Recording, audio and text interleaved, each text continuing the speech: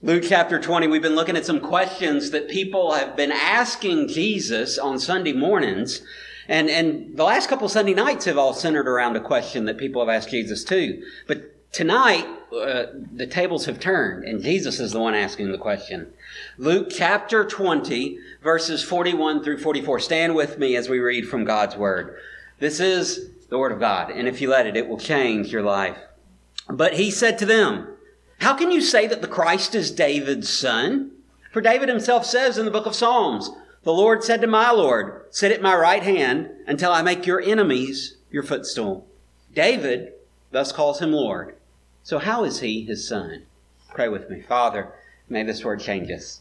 Use your word to teach us, to guide our lives, to glorify you. In Christ's name, you may be seated. Some things just do not go together. Have you ever read the warning label on your medications? Yeah. Some things just don't go together. You take certain medicines along with certain other medicines, and it could be disastrous. My wife has certain medicines that she has to avoid because of medical things, and then other medicines that she can not really take because of a medicine that she's taking. Pharmacists call this counterindications. It's when two medicines conflict against each other. They just don't go together, and in some cases it can even be deadly taking those two medicines together. Some things just don't go together. A poor man giving investment advice. If your financial advisor is broke, you probably need a new financial advisor, right? Just saying. Some things don't go together. A happy mama in a dirty house. They don't go together. You ever known a happy mama with a dirty house? Now messy is one thing, but dirty, that's a whole nother story. It just doesn't happen. A preacher and makeup advice do not go together also, by the way. Some things just don't go together. They exclude one another by their very nature. They're in conflict with each other to the point that you just can't have them both. Those contradictions bring us to the place where we have to make choices, where we have to take one and exclude the other. We can't pick both. You can't have one hand on your sin and one hand onto Christ, because they're headed in different directions. You've got to make a choice. You've got to choose. And contradictions make us make choices. Choices like, should I take this one medicine or should I take this other medicine? I can't take them both. Which one's more important? Which one do I need more? What's the best way for me? Questions like, should I clean the dishes or mop the floors first? Sometimes those contradictions force us to choose. But some things look like contradictions and aren't. Those are paradoxes, right? They look like they both can't be true at the same time, and yet they are. They look like they exclude each other, but they don't. This is one of the best tools of learning, and rabbis caught on to this a long time ago, where they would put up a question, because rabbis like to ask questions of their students. They put up a question that would involve a paradox. There would be two scriptures that would completely seem to disagree with one another, and they would say, what does this mean? How does this work out? That's exactly what Jesus is doing here. It forces you to think about how things are related to each other. And so Jesus is challenging his audience. If you look back in verse 40, you'll read that they no longer dared to ask him any questions. They were asking him questions. This morning we talked about the question that came from the Pharisees and the Herodians who'd sent their spies. And the spies said, is it lawful for us to pay tribute to Caesar or not? And then the Sadducees come up with a question with this outrageous scenario of this woman who marries a guy and dies. And the guy dies, and then the next brother takes his role, but he dies, and then the next brother takes his. 7 brothers going through this. In the resurrection, whose wife will she be? And Jesus sees right through the absurdity of the example to the absurdity of their belief system behind it. and exposes them for who they are. And now they dare not ask him any more questions. So Jesus turns the table and he says in verse 41, but he said to them, how can they say? In other words, how could it possibly be true?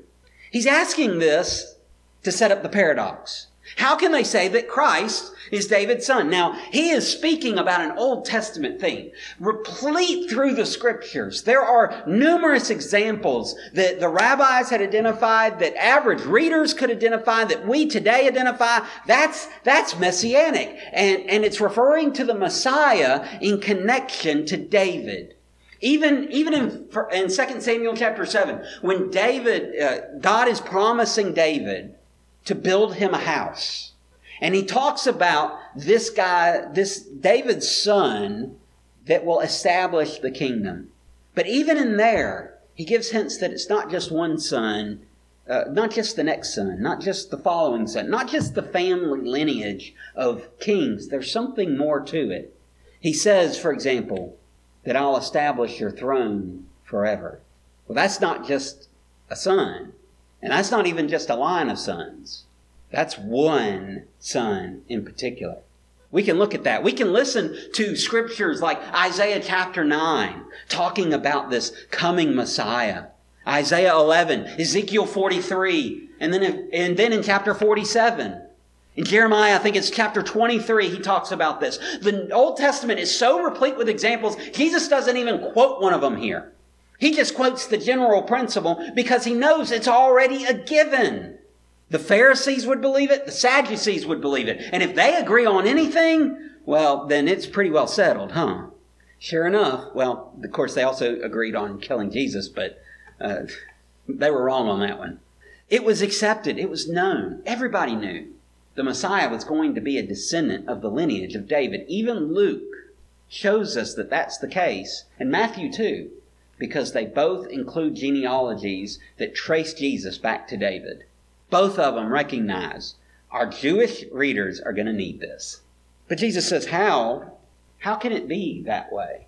How could it be that a descendant of David would be this promised Messiah, this Christ? You know, Christ is from the Greek word, and Messiah is from the Hebrew word. That they both mean the same thing. When we call Jesus the Christ, we're calling him the Messiah. How can it be that Messiah would be a son of David? Well, what's paradoxical about that? I mean, the Old Testament says it's true. How could that not be true? Well, with a paradox, there's always two truths, right? The second truth, verse 42. For David himself, he doesn't look to other scripture, just in general. He looks at David's own writings. One of the Psalms of David. For David himself says in the book of Psalms, the Lord said to my Lord, sit at my right hand until I make your enemies your footstool. He's quoting from Psalm 110. Listen to that psalm. Listen to everything the psalmist writes. This is a psalm of David. The Lord says to my Lord, sit at my right hand until I make your enemies your footstool. The Lord sends forth from Zion your mighty scepter. Rule in the midst of your enemies. Your people will offer themselves freely on the day of your power. In holy garments, from the womb of the morning, the dew of your youth will be yours. The Lord has sworn and will not change his mind. You are a priest forever after the order of Melchizedek. The Lord is at your right hand. He will shatter kings on the day of his wrath. He will execute judgment among the nations, filling them with corpses. He will shatter chiefs over the wide earth. He will drink from the brook by the way. Therefore, he will lift up his head. Now, this is certainly a royal psalm. It's talking about a king. But it's not just any king. Verse 1, the Lord said to my Lord. That first Lord is the lowercase, or is the small caps Lord. That's Yahweh. But the second Lord isn't. It's the more general word for Lord. So we have God speaking to someone that David is calling my master. Now, who does the king call his master? That doesn't make sense. And then what does he say? Sit at my right hand. Right hand, right hand, right hand. Right hand. Where have I seen that? Right hand. Who sits at God's right hand? Who is it that sits at God's right hand? Well, you say Jesus, but think Old Testament scripture. Who is said to be sitting at the right hand of God? We all know the Apostles' Creed, where he ascended into heaven, where he sits at the right hand of God. From thence will he come to judge the quick and the dead. That's in the Apostles' Creed. We know that that is Christ that is talking about. But think in the Old Testament terms. Who does it say sits at the right hand of God? I'm looking for the specific verse, and it's eluding me. I thought it was in Daniel 7. Apparently it's not in Daniel 7. But it's the Messiah. I'm going to find that verse, and I'll let y'all know when I find it. It's the Messiah that sits at God's right hand. So the Lord says to David's master, sit at my right hand. David's talking about Messiah. That's not the only reason we know that. Verse 3. The people are offering themselves, it says, freely on the day of your power in holy garments. Now who does that? How do the people have holy garments? Come on now, we just studied Revelation. Y'all should know this one. And wash the robes in the blood of the Lamb. It's Messiah that's giving them the garments. It's Messiah to which they are presenting themselves. This isn't just a king. This is the king. This isn't just a son of David. This is the son of David that it's talking about. Verse 4. You are a priest forever in the order of Melchizedek. What was special about Melchizedek? He was a prophet and a priest and a king. All three. Aaron was not a prophet or a king. He was only a priest. Moses was not a priest or a king. Pretty close to the kingly role, but he wasn't a king. David was a king, but he wasn't a prophet or a priest. Nobody in the Old Testament after Melchizedek fills all three of these roles, but Messiah is pictured filling all three of those roles. He's in that same kind of priestly line as Melchizedek was. That's not only a priest, but also a prophet of God and also a king. Only Messiah fits all three of those categories. Verse 5, the Lord is at your right hand. This is not Yahweh. This is the general word for Lord. The Lord is at your right hand. It goes on to say, He will shatter kings in the day of His wrath. He will execute judgment among the nations. Verse 6.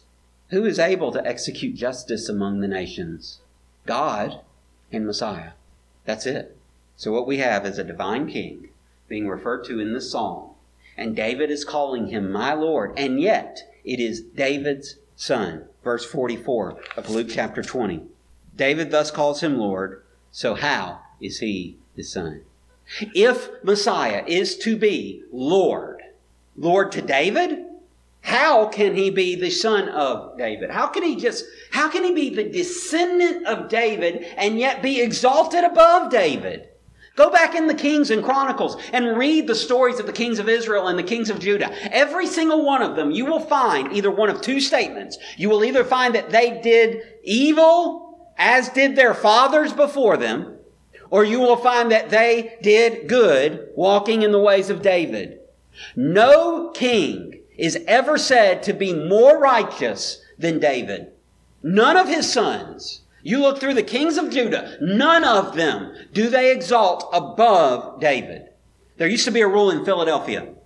When you're building a building, it cannot be higher than Benjamin Franklin. Ben Franklin sits on top of City Hall in Philadelphia. And so every building that was built up to a certain point was not as tall as Ben Franklin. It could be an inch shorter, but it had to be shorter. They finally decided, you know what, we're running out of space. We need to build bigger than Ben Franklin. So what they did was they made an exception. They said, as long as the building doesn't obstruct his view, as long as it's behind him. So Ben Franklin is facing out toward the harbor. He needs a clear line of sight. Anything behind him can be as tall as you want to be. But nothing obstructs Ben Franklin's view. That's the way it is with David in Jewish history, in Jewish understanding of history. David is the one of whom nobody ever exceeds. You might get fairly close. You might be really good, really holy, really righteous in your days, but you're never going to be better than David. And yet David is looking at someone and saying, my master. God said to my master. How could a son of David be exalted over David? I mean, that's just not the way it works. The fathers are always exalted over the sons. To the elders belongs wisdom, and the young learn from them. The young never usurp over the elders. That's why when you go into an Indian tribe, you'll find that the chief is, if not the oldest man, he is really close to the oldest man living. And when he speaks, everybody else is quiet to listen to what he has to say, because nobody is better than the chief. He's the elder. That's why in the church we have this thing. We don't always call it this, but we do have this position that is called elder. It's not just because you're the oldest person here and you were here before anybody else. That's not what makes you elder. What makes you elder is the respect that you've garnered over time. Now, there's something about those that are older. There's something about those that have come before that their descendants look at them with special esteem. Sometimes because life has been harder for them. Sometimes because they've gained so much wisdom that when you talk to them, it's like drinking water through a fire hose. It's like everything they say just pours out wisdom. So how does a son of David become exalted above David? How do you get any better than that? How do you get to the point to where even David is calling this one master? Let's back up a second. When you said the word Messiah in the first century, the most common term that would be used to describe Messiah is Son of David. In part because of the Old Testament passages, but in part because it was recognized that the Messiah was to fill the role that David once filled. Now think about David, think about his reign. He's the king over a united Israel. Israel is probably slightly more prosperous under Solomon and certainly at a little bit more peace. But David is recognized as the greatest king in Israel's history. He took a nation that was barely hanging on together. They had just formed their national identity under Saul, but it wasn't very strong. And man, did they need a lot of work. And this little shepherd boy comes along, takes the throne, and God is with him every time he fights a battle, everything he seeks to do. Jerusalem is growing by leaps and bounds. People are starting to send tribute. He's making trade deals with other countries around. I mean, this is a king who is establishing Israel to prominence. And the heart for David among the people, they overflow with love for him. And to recognize that one of his sons, one of his descendants, would be the Messiah, it was a way of renewing the promise that God had made long before. He made it in the Garden of Eden. The serpent will bite his heel. He will crush the serpent's head. It was something that was promised to Noah, to Abraham, now to David. It was an ongoing reminder of the promise that God had made to send Messiah. But you see, the problem was, when they looked at David, they looked at the king. They looked at the political means. They looked at the administration of the country. They looked at things from the temporal eyesight of making Israel prosperous, enlarging its borders, securing its control, making Israel the greatest among the nations. That's not God's Messiah, though. Not totally. Now, is it wrong that Messiah is a son of David? No. God himself said it. You can't really argue with God. But is it wrong that he's only a son of David? Maybe what Jesus is saying here isn't that these things both can't be true, but you've got to change the way you think about Messiah to see how they can both be true. If you're only looking at Messiah as a son of David who will take the throne of David and bring prosperity to Israel, bring an eschatological hope of Israel's greatness among the nations, if that's the lens you're looking through an incomplete picture of who Messiah is. Doesn't mean that he's not going to make Israel prosperous. It just means that that's not all he's doing. You see, this one that was David's son was not just a son of David. He is not just the son of David. He is the Son of Man that I know Daniel 7 talks about, who presents himself before the Ancient of Days, and who is given authority. And he's more than just the Son of Man. He's the Son of God, conceived by the Holy Spirit. The problem here is that they have looked at Messiah through a lens that would be better used for looking at a solar eclipse. Just a little pinprick in a dark piece of paper put over the eye. They could only see a teeny tiny portion of what Messiah was supposed to be. That's why this looks like a contradiction to them. That's why David can't call his own son Lord, because your picture of David's son, your picture of Messiah, is just too small. No, but when you look at the full picture of Messiah, you realize he is both Lord and Son of David. Because you realize that what makes him Lord of David is his godly nature. Philippians puts it this way: being in the very nature God, did not consider equality with God as something to be grasped. Instead, he humbled himself by taking on the form of a servant, taking on the likeness of man. When he had come as a man in his external form, David's Lord became David's son, born into the lineage of David, God in flesh. You might say, well, the Jews wouldn't have understood all that. No, they wouldn't have. They wouldn't have. They were looking for Messiah to be a king. They just had the wrong idea of what a king was. I can't blame them. I used to not know either. I thought a king was just a big fat guy sitting on a throne with a crown, could make people do whatever he wants. That's the king. That's not my king now. My king now humbles himself to the point of obedience, even to death on a cross. And for this reason, God has highly exalted him and given him the name that is above every name, so that at the name of Jesus, every knee will bow, those in heaven and on earth and under the earth, and every tongue confess that Jesus Christ is Lord, to the glory of God the Father. So whose son is Christ? He's David's son, and he's God's son. Whose Lord is Christ? Well, he's David's Lord, and he's mine, and I pray he's yours too. Father, thank you for sending your son, your wonderful, exalted son, who was exalted through humility, who won victory with a cross, who won victory by securing our salvation. But even more than just us being saved, who won victory by securing your glory.